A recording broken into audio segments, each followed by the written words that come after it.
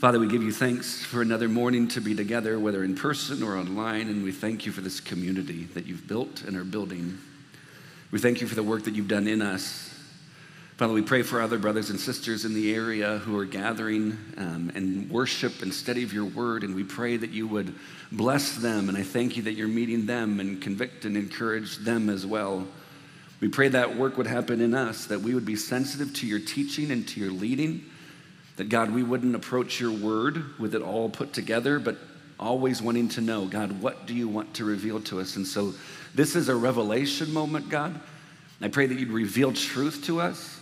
It's always you revealing, not us finding, but you revealing. May we be sensitive and open to what it is that you want to show to us. God, we pray this in Jesus' name, and everyone who agrees says, amen. I found this article from just August 23rd of this year, and it's talking about loneliness within the United States of America. And you would think that with all the ways that we can connect, that problem would have become less and less, but I feel like it's become more and more as I look at the statistics based upon generations. Okay, so I'm going to break through these, and they should be up here on the screen. Generation Z, those of you born from 1997 to 2012, which is really humbling because I graduated college in 97. Yeah, right? I couldn't remember. 97, so when you were born, if you're 90, never mind, let's just class this. Hey, out of Generation Z, think about it, all the ways we connect. 65% sometimes or always feel lonely. 19% have no close friends. Millennials, 1982 to 1999. 65% sometimes or always feel lonely. 27% have no close friends. Generation X, it's us. Yeah, that's what I'm talking about. This is the greatest gender. I'm just joking, totally kidding. It always becomes, isn't it weird? It always becomes competitive. Well, maybe it's just because it's me. But Generation X, born 1961 to 81, 50% sometimes or always feel lonely. 33% have no close friends. And then baby boomers and plus. So if you're in the category born before 1961, catch it, 44% sometimes or always feel lonely, and 16% have no close friends. Now think about it. All the ways we can connect, quote unquote connect, but what are we connecting? It's just quick bits of information, right? It's not really engage in conversation. It's just to go through, scroll, I like that, I like that, I like that top, you're pretty, make a comment, go through all the things. Hey, I posted what I ate, I posted what I drank. Hey, this is my family. Instead of us actually talking about our families, just post the picture. And isn't it weird that our culture has become this? If you post it, everyone's supposed to know about it. And then all of a sudden, well, I didn't know that happened. Well, I posted it. Yeah, but I actually kind of have a life. I don't just always go through stuff of what people are posting. It used to be if something's happening, you call your friends, right? You call out or you reach out to people and you say, hey, this is what's going on, and we have conversations. And now it's just quick posts because we're always going. And this is the quickest way to get information out, but it's not the best way to get relationship out, right? Isn't it amazing how quickly we can scroll through things? You ever notice how time just seems to go by so quick? The more we scroll through, and again, I'm not saying hey, social media is all sin. I don't have it anymore because I just don't want to be caught up into that. That's a personal thing. I don't think that the Lord said, tell everybody. I believe that's mine. And I know for some of you, this is the way you connect with people from back in the day. But here's the thing I want to ask you. Are you connecting with them in order to create relationship, or just connecting them so that you can feel like you actually still know them but don't? Guys, I'm not surprised that we're more lonely. And yet God gave us what? The church. So what's the purpose of the church, and what is the church? And if you've been part of this community at all, I'm hoping that you know this, and actually you're starting to get a little bit annoyed because I keep bringing it up so often, and I'll continue to keep bringing it up so often because I feel like we have this really bad definition of the church, at least here in the States, because that's the context that I understand. We think that a church is a place that you go to or an event that you attend, right? Are you going to church? Hey, you want to come with me to church? We've just turned it into the worship hour, or it's the building. I mean, think about it. You drive along, and how many of you have been in some gorgeous churches, right? You've been in some gorgeous churches, and then even that mentality. And I'm with you. There's the older churches, I just sit and go, gosh, there is so much to this. Well, no, I wish I remember which church it was. I remember it was down in LA. I helped with a wedding, And it was massive, but it was all old school, dark wood. This big, huge steeple, and this wedding was absolutely incredible. But I just walked in going, okay, this is gorgeous. But it's a building. That's not the church. We're the church. I mean, I know that we look around and go, gosh, you guys really love blue. Like, we're all about blue. Like, blue must be heaven's color. I mean, this church is like, no, this is a gym. And they just put the basketball hoops so that the kids won't knock you out when they come in and play with it. It's like, this is a gym that the church gathers in. Do you see the difference? But for decades, it's been go to a place, go to a place, go to a place, because that's the church. And so then when we read scripture, we come across pages that talk about the church. It's so easy to think of the worship gathering or the place rather than, hey, what has God called us to do as the church? Guys, my blueprint for the church is Acts 2:42-47. I think that's what everyone's supposed to be doing. Try to find how to apply Acts 2:42-47 because this was the church right when it started in its purest form. It says this, and they devoted themselves to the apostles' teaching and fellowship. The word fellowship in the original language means association, communion, joint participation, a sense of intimacy, a gift, a jointly contributed, a collection, a contribution. Do you see anything in there that's talking about a place you go to? Or don't you see this intimate relationship between people? That the word for church, ecclesia, is what? A gathering of people brought together to fulfill a purpose. That's what it means. And here we come and say, okay, so what did it look like? And they were devoting themselves. They constantly were devoting themselves. It wasn't a one-time thing, devoting themselves to four key things. The apostles' teaching, the fellowship, which is what we just talked about, to the breaking of bread, and that's my conviction is the communion time, and to prayers. They devoted. This was what they kept coming back to. These were the foundational pieces. In verse 43, and awe came upon every soul, and many wonders and signs were being done through the apostles. And all who believed were together and had all things in common. And they were selling their possessions and belongings and distributing the proceeds to all as any had need. And day by day, attending the temple together and breaking bread in their homes. And I'm going to put the word together into a couple places. I know it doesn't say it in the scriptures, but I think it's supposed to be applied there because this was the key word. When I read the passage, it's the word together. They were always together. And then what it seems like it's kind of turned into, it's like, well, if I've got some time, I'll get together. But if not, at least we can scroll through each other's lives. And all the while feel lonely. But getting together, guys, they got together daily in the temple courts. Every day. It's like, well, there's nothing else to do. And there's nothing else to do. There's nothing else to do, right? They got together daily. They met at each other's houses on a regular basis. I've also heard the other extreme. It's like, if you're gonna be part of this discipleship time, hey, it's a 10-week thing. If you miss more than 2, you can't do it. I'm like, when did that become the norm? Can you imagine? It's like, okay, you can come to Easter, but if you miss 2 in a row, you're out of the family. You can't play with us anymore. I don't understand that concept. Well, we need to see commitment. No, we need to see family. Because when we're connected and we're family, we actually want to be together. And when we have to bring up difficult topics, we can because we have relationship as family and not just duty. So as in day by day attending the temple together and breaking bread in their homes together, they received their food with glad and generous hearts together, praising God together, and having favor with all the people. I mean, everyone around them loved the church. People that didn't know Christ looked at the believers, looked at the followers of the way, the first Christians, and loved them.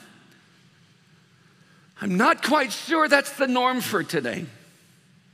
It's like, well, Brian, the Bible says we'll be persecuted. Yes, and so were they. And yet at this time, they had favor with all the people. Well, Brian, this doesn't talk about outreach. And no, it talks about the church life. And yet God, look at God's response. And the Lord added to their number day by day those who were being saved. Guys, I'm convinced when we get our stuff together, when we act like the family that God wants us to act like, then he'll bless and he'll bring people in and he'll use us to go out. And remember, this is my one thing I bring up every time we go out before we finish. What's the one thing I say? Hey, God, show us who's the one. God, who's the one today or tomorrow or this week? Who's the one? What if we go back to grassroots things and trying to impact people, not just communities, but people, because the community will be impacted when the people are changed, right? For me, the biggest word there is the word together. See, I want everyone in our church to feel a sense of together, but it won't come from an attitude of mediocrity when it comes to the concept of community. It's like, well, I will, but I won't. I mean, I want to, but will you do this? And I will explain at the end, hey, here's some things that we've set up that we really do. We want to get people together as much as we can because I believe that it's healthy for us to do that. And how is it that God builds community? But there's also this attitude. Remember when you were in kindergarten, for those of you that are, as Chris said, more mature, maybe kindergarten is tough to remember for some. It is for me. I'm only 48. I barely remember what I had for dinner last night. But it's like, maybe it's a little difficult. But remember in kindergarten, it's like they drop you off at school and you have to what? Make friends. And then when it comes to Sunday mornings, it comes down to this a lot of times. Well, nobody talked to me. Did you talk to anyone else? Because I just don't think a lot of people that if you go up and talk to them, they go, I will not talk to you. Back off. I don't really see that ever happen. Isn't it kind of a risk that everyone has to kind of jump in? You have to initiate. And isn't it a risk that maybe it won't be reciprocated? Absolutely. But isn't that what we teach 5-year-olds when they go into kindergarten? See, friends, I want to help us connect as much as we can. I just don't believe that God has called me, even as a pastor, to coddle and to make sure and to hold everyone's hand. But it's like, let's all do this. That's why we're going to lunch today. Let's just go to lunch. I don't like food. Really? Like, you really don't like food? I mean, we'll think of every excuse. I don't like food. I don't like driving. I don't like freeways. I get the freeway part. It's like, we'll come up with everything. I don't like air. I don't like sun. I don't like weather. It's like, we just take all these reasons of why we don't. And we keep sitting there going, so why do you feel like you're kind of alone? When there's a community that says we want to know you. And are we perfect at it? No. But we sure want to get better at it. Where does this come from? From Colossians. Look at verse 10 of chapter 4. Aristarchus, my fellow prisoner. I like that. My fellow prisoner. And either he's in prison with Paul or he's ministering to Paul while he's in prison, but he's associated himself. So he could be in prison because he's doing the things that Paul is doing and he's been arrested with him. Some say that's what it was. Others say, no, he's just kind of helping Paul. Whatever it is, Paul says he's my fellow prisoner. There's this relationship that he has. He says, hey, he greets you. Like, he wants me to make sure that I tell you hello. And then Mark, the cousin of Barnabas, concerning whom you have received instructions, if he comes to you, welcome him. And we'll get back to Mark, because it seems like he spends a lot of time on Mark. Verse 11, and Jesus, who is called Justus. Yeah, you got to change your name if your name's Jesus in that time, because Jesus is like, Paul's like, we're going to call you Justus. Well, there's a Hebrew name and there's a Greek name, so just understand that, of course, there might be different names.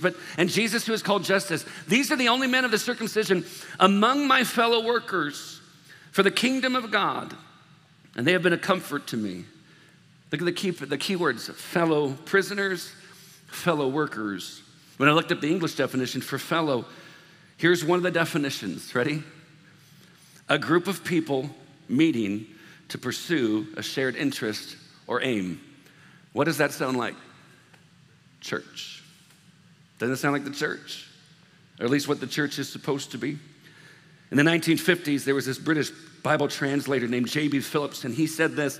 He said, it is impossible to spend several months in close study of the remarkable short book, this book would be the book of Acts, without being profoundly stirred and, to be honest, disturbed. The reader is stirred because he has seen Christianity, the real thing, in action for the first time in human history. The newborn church was as vulnerable as any human child, having neither money, influence, nor power in the ordinary sense, is setting forth joyfully and courageously to win the pagan world for God through Christ. Rome, this massive power, this empire, the church outlasted it. Rome went up against the church, trying to persecute and kill Christians and martyr them.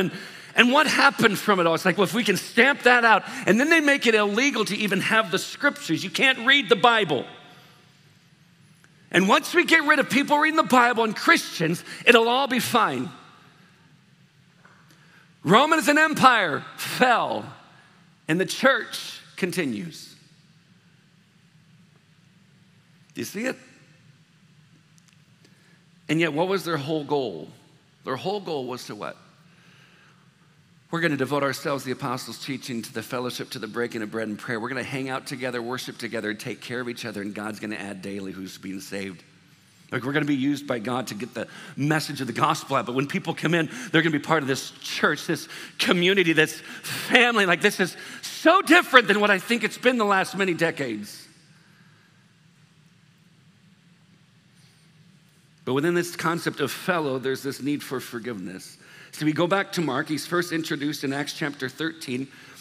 Paul and Barnabas go on their first missionary journey, and Barnabas says, hey, let's bring John. You'll see it in the book of Acts, John. John is his Jewish name, and Mark or Marcus is his Gentile name, or his Greek name, or his Latin name. And so he says, okay, so let's bring him. And so they're on their way, and by verse 13, John goes, I want to go home. I want to go home, I'm done. Anybody remember when you were younger what it felt like to be homesick? Like when you're older, you're like, I'm good. We can be out. Let's be out. Let's go. Let's get out of here for just a little bit. But when you're young, maybe that's the first time. Remember that? When your first time you're going to spend the night at somebody else's house, and I don't even know if that happens anymore, but it's like I remember the first time, and it was kind of down by Knott's Berry Farm, and it was these family friends, and I remember going to sleep and not really going to sleep and waking up and going, I want to go home. It's like, I don't know, 12:30 in the morning, I want to go home.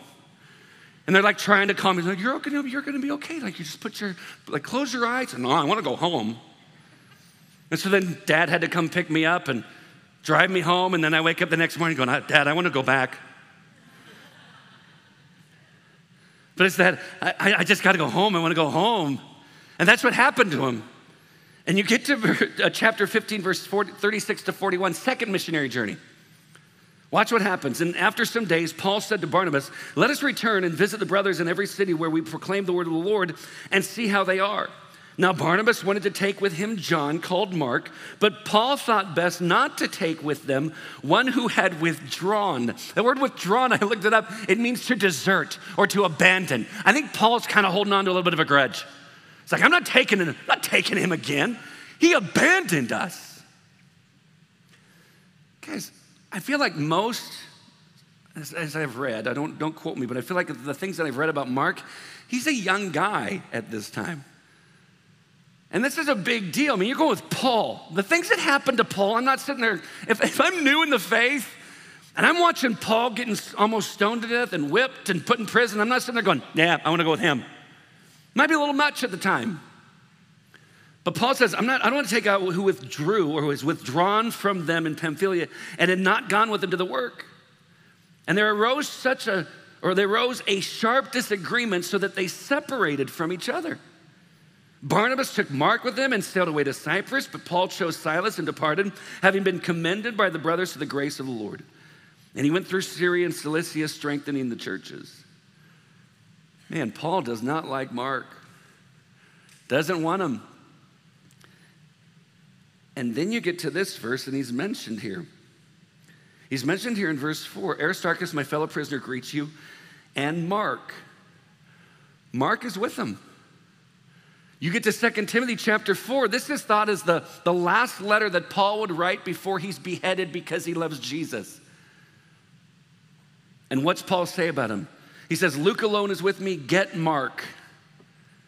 Get Mark and bring him with you, for he is very useful to me for ministry.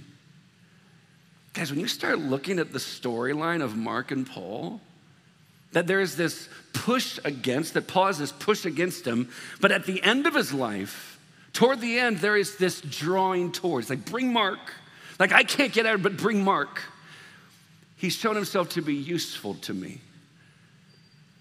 I wrote this in my notes. Within this living life together, there needs to be grace available for forgiveness and reconciliation when we offend and hurt one another. Friends, this has to happen. And working in church life and church world, well, pretty much it's been my only job. A lot of times what happens is that when a person is offended or has been offended or they offend someone else, and then there's a little bit of a conversation that maybe starts, it's just easier not to deal with it for keeping peace and then just bolt and go to another church. Just become part of another community. And never enter into this idea that we're called to actually reconcile with each other. Guys, there's a reason the scriptures say, bear with one another. Forgive one another as completely as the Lord has forgiven you. But why do I need to bear with one another? I mean, if we're all followers of Jesus, we're just going to get along all the time, right? It's just going to be perfect. Like, Spirit of God's in you, Spirit of God's in me. There's never been a disagreement. Guys, Chris, we fight over the same things that everyone else does. Guys, I once heard of a church split. Why? Because an elder didn't get enough ham at their potluck. Like he gets to the ham section, he's like, where's the ham? It's all gone. He didn't get any ham. He's like, I'm just starting. Then the fight starts. And the church actually split. The root of it was no ham. The unclean animal, before it was said it was clean, caused the division of a body of believers. And we say, come to our family. We're just as dysfunctional.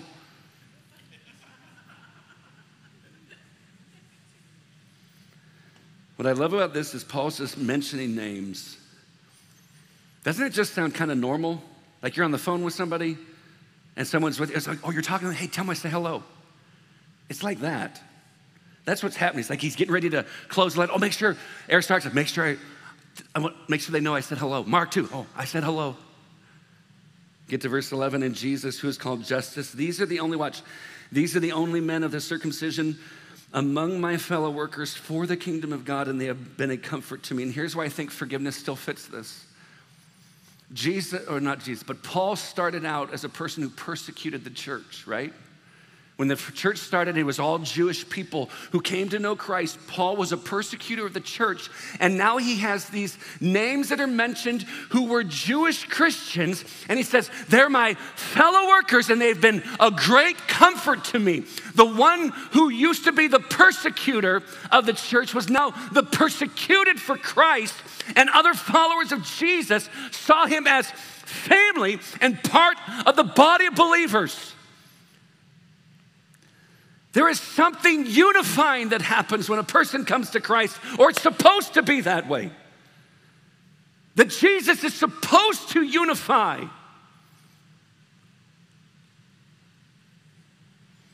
If we can take one who hated the church, saw that the Christians were arrested and dragged off out of their homes, applauded at the murdering of Jesus lovers, who would then become one, and who would then be surrounded and protected and taken care of by those whom he persecuted before.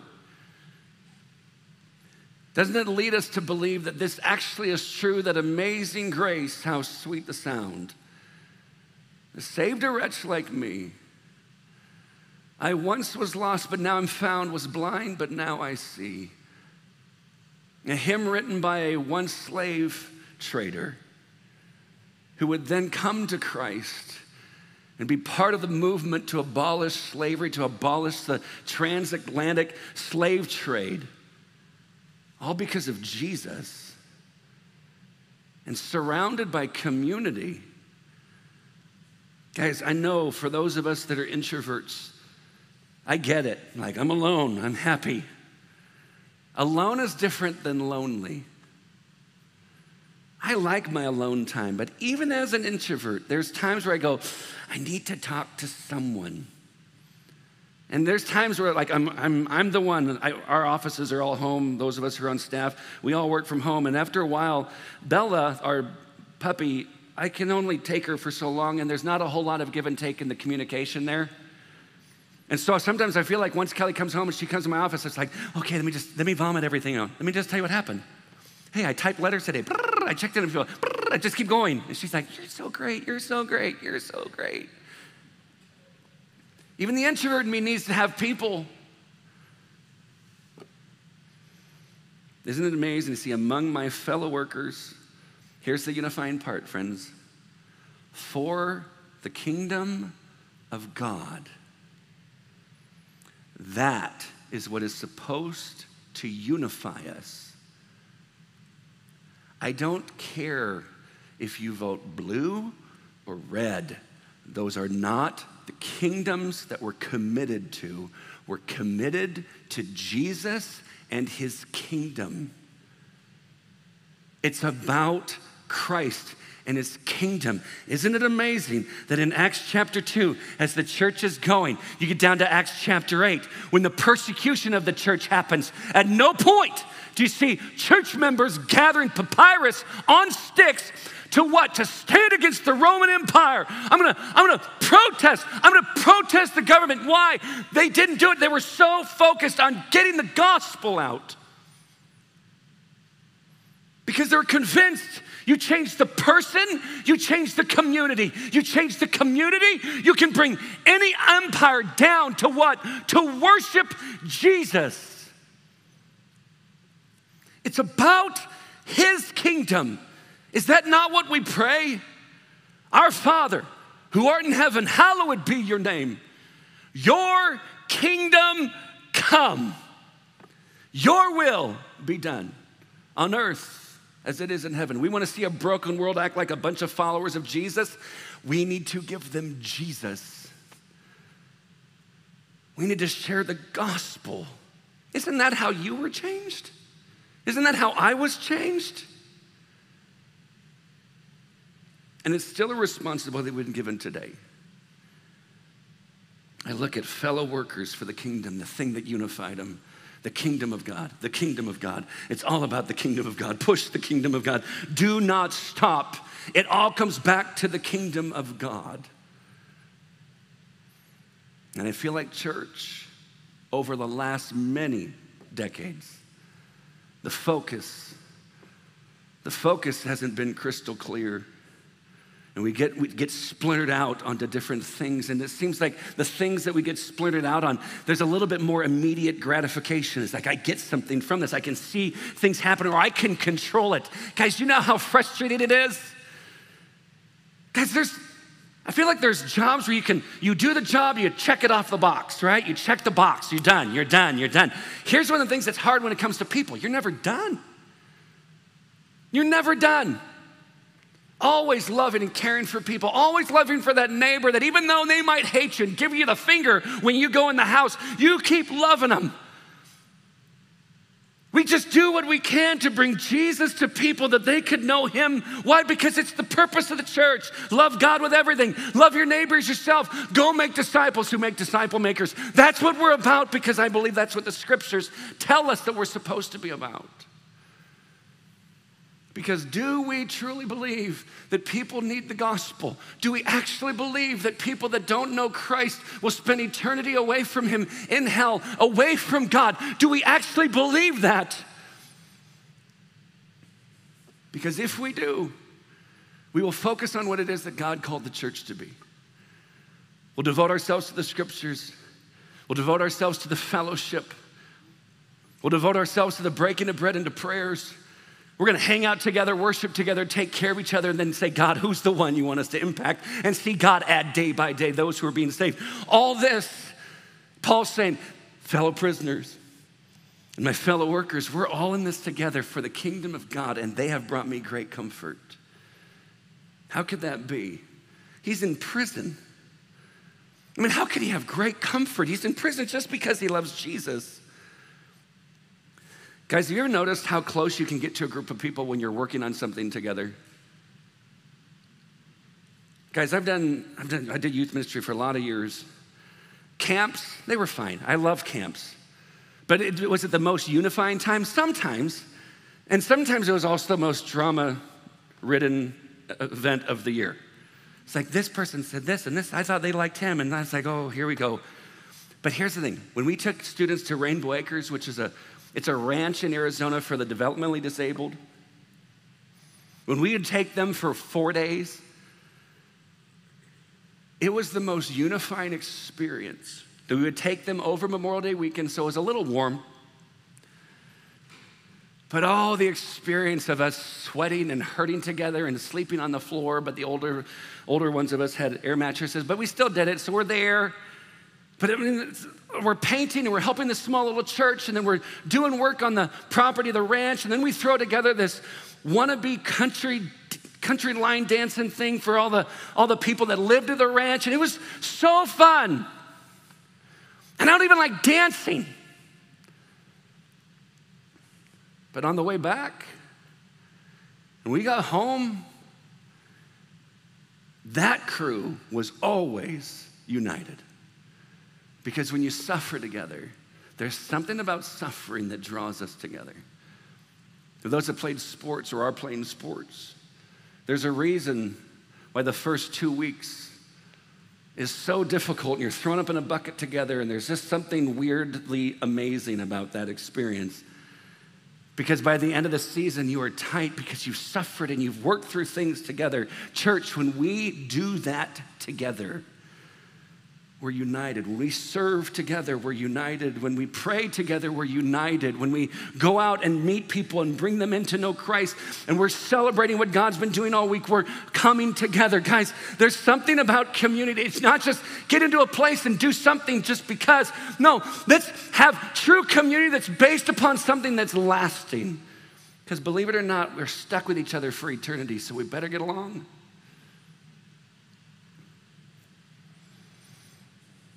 So as the worship team comes back up, I wrote this in my notes. We as followers of Jesus are called to walk through life together, serve together, worship together, pray together, and make disciples together. Opportunities to walk through life together. Chris had said it before, home churches. Friends, if you've never been part of one, please let us know. We'd love to get you connected to one. You're like, what is it? Here's what ours does. For the first hour, we meet once a week on a Wednesday. For the first hour, we're just eating together. I don't like food. Yes, you do. Stop lying. Okay, so we do. We just have a meal together. Why? Because it's biblical. It's in the book of Acts or something. I'm having this Hawaiian barbecue. Yes, again. Why? Because it's biblical. Because we're supposed to eat. So we eat together, and we joke, and we laugh, and there's kids that come. It's all ages. It's not just same age, same stage. It's everybody. Because isn't that what Thanksgiving and Christmas look like? The family comes together. And we read the scriptures together. We pray together. We show up to each other's stuff. We go to eight-year-old baseball games. You're doing life together. Not just another Bible study, but family. Men, you get together once a month to go have some breakfast at 7 in the morning. If gatherings are coming back, women, hang in there. To have a time where you sit around a table and answer questions and get to know one another. Marriage Builders is happening here. Prime timers, you're always hanging out. Today, where are we going to eat? And then here's the thing. What if there's not an event that really gets me in? Here's what you do. This is the next event for you. This is all it takes. You just walk up and go, hi, then say your name. And then see where the conversation goes. Welcome back to kindergarten. We will do certain things, but it's also your responsibility and my responsibility to engage in the community and not wait for people to just hold our hands and move us to a place. Opportunities to serve together. Friends, we have needs for set up and tear down people. We have needs in the tech ministry. We have needs in the kids and nursery. We have needs in Ignite City students. And then we get to dream. What is it else that God might be calling you or I to do? Opportunities to pray together. Do you realize every Sunday morning, 9:15, the Lost and Bride, they pray over here in Mod 3. We'd love to see people show up just to pray. You say, just to pray? Yeah, pray. Well, what else are we going to do? We're going to pray. The most powerful thing we could do is pray because we're speaking to the one who has all power. And to move into a place where a community that depends on it, believes in the power of prayer. For those of you that remember midweek worship gatherings, we're in the works to have a midweek worship and prayer night on a regular basis after the first of the year, to partner with Granite Creek Church right down the street to use their facilities, to get together for the sole purpose, not to push our church, their church, but to come together as brothers and sisters and to pray and to worship God. Opportunities to make disciples. We have discipleship groups. And every week asking, hey, who's the one that you're supposed to impact? Friends, use the Connect card if you're interested in any of those. But this is the community that we're supposed to be a part of. This is us. This is the church, and this is our time. You want to plug in? Plug in. You're like, I'm not ready for that. That's okay. But I'm telling you, you are missing out on what the community of God feels like, and when you experience the community of God, it'll change your life. 2, you're missing out on the full discipleship process. For we're called to serve, we're called to be in community, we're called to go make disciples. All that is part of discipleship. And when we take one out, and I don't want to do that part, friends, we're limping along rather than walking. This is the community. Welcome to the church. We're a family. We're brothers and sisters in Jesus. We're fellow prisoners, we're fellow workers here and with believers all over the world with one purpose. We're gonna love God, love people, and make disciples. And God will unite us, and God will add daily those who are being saved. Before we go into this last song, if you have your communion elements, this is the time. If you're a follower of Jesus, this is for you. If you're not, this isn't a time for you. And this isn't a judgment thing, but this is a time for followers of Jesus to remember. At a moment, a couple thousand years ago, Jesus broke bread in front of his disciples at the Last Supper and said, this is my body broken for you. Do this in remembrance of me. He took the cup and he said, hey, this is my blood poured out for you for the forgiveness of sins. Do this in remembrance of me. Why do I think that the early church continually devoted themselves to this in their love feast, to always do communion together? Why? Because it's really hard to be an arrogant, jerky Christian when you remember what Jesus went through. I'm humbled when I think Jesus took a cross for me, and he died for the sins of the world. While I was an enemy, he died for me. So therefore, those who I decide are my enemy cannot be my enemy because Jesus died for them. I'm humbled. Before we take, you're supposed to ask God, is there anything in my life that is rebellious, is sin against you? And you wait and let the Holy Spirit, if he brings anything to your mind, you just say, you're right. You confess it, and then you take with grateful hearts. And so this, instead of me saying, this is when you're gonna take the bread and eat, this is when you're gonna drink, not this time, but for this morning, what we're gonna do is you just go before God. God, is there anything? Is there anything? And if he brings something to mind, confess it. If after you've taken communion, if you are willing to pray with people, if you would stand along the sides, and if you want prayer for anything, you can just go to them, and they would love to pray for you, okay? Let's pray. God, we thank you. Thank you that you gave us each other. You left the church, the hope of the world. Thank you, God, that you gave us community. You created it. God, please help this be a community. Help me as I lead, and other leaders as we lead, and all of us who are part of this community. God, help us. Help us make this community that kind of community that you applaud over. Teach us from your word what we're to be like.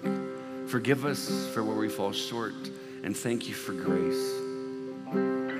God, we love you, and as we take communion, God, to you be all the praise, all the glory, and all the honor, for you alone are worthy, and we pray this in Jesus' name, and everyone who agrees says, amen. Love you all more than you know.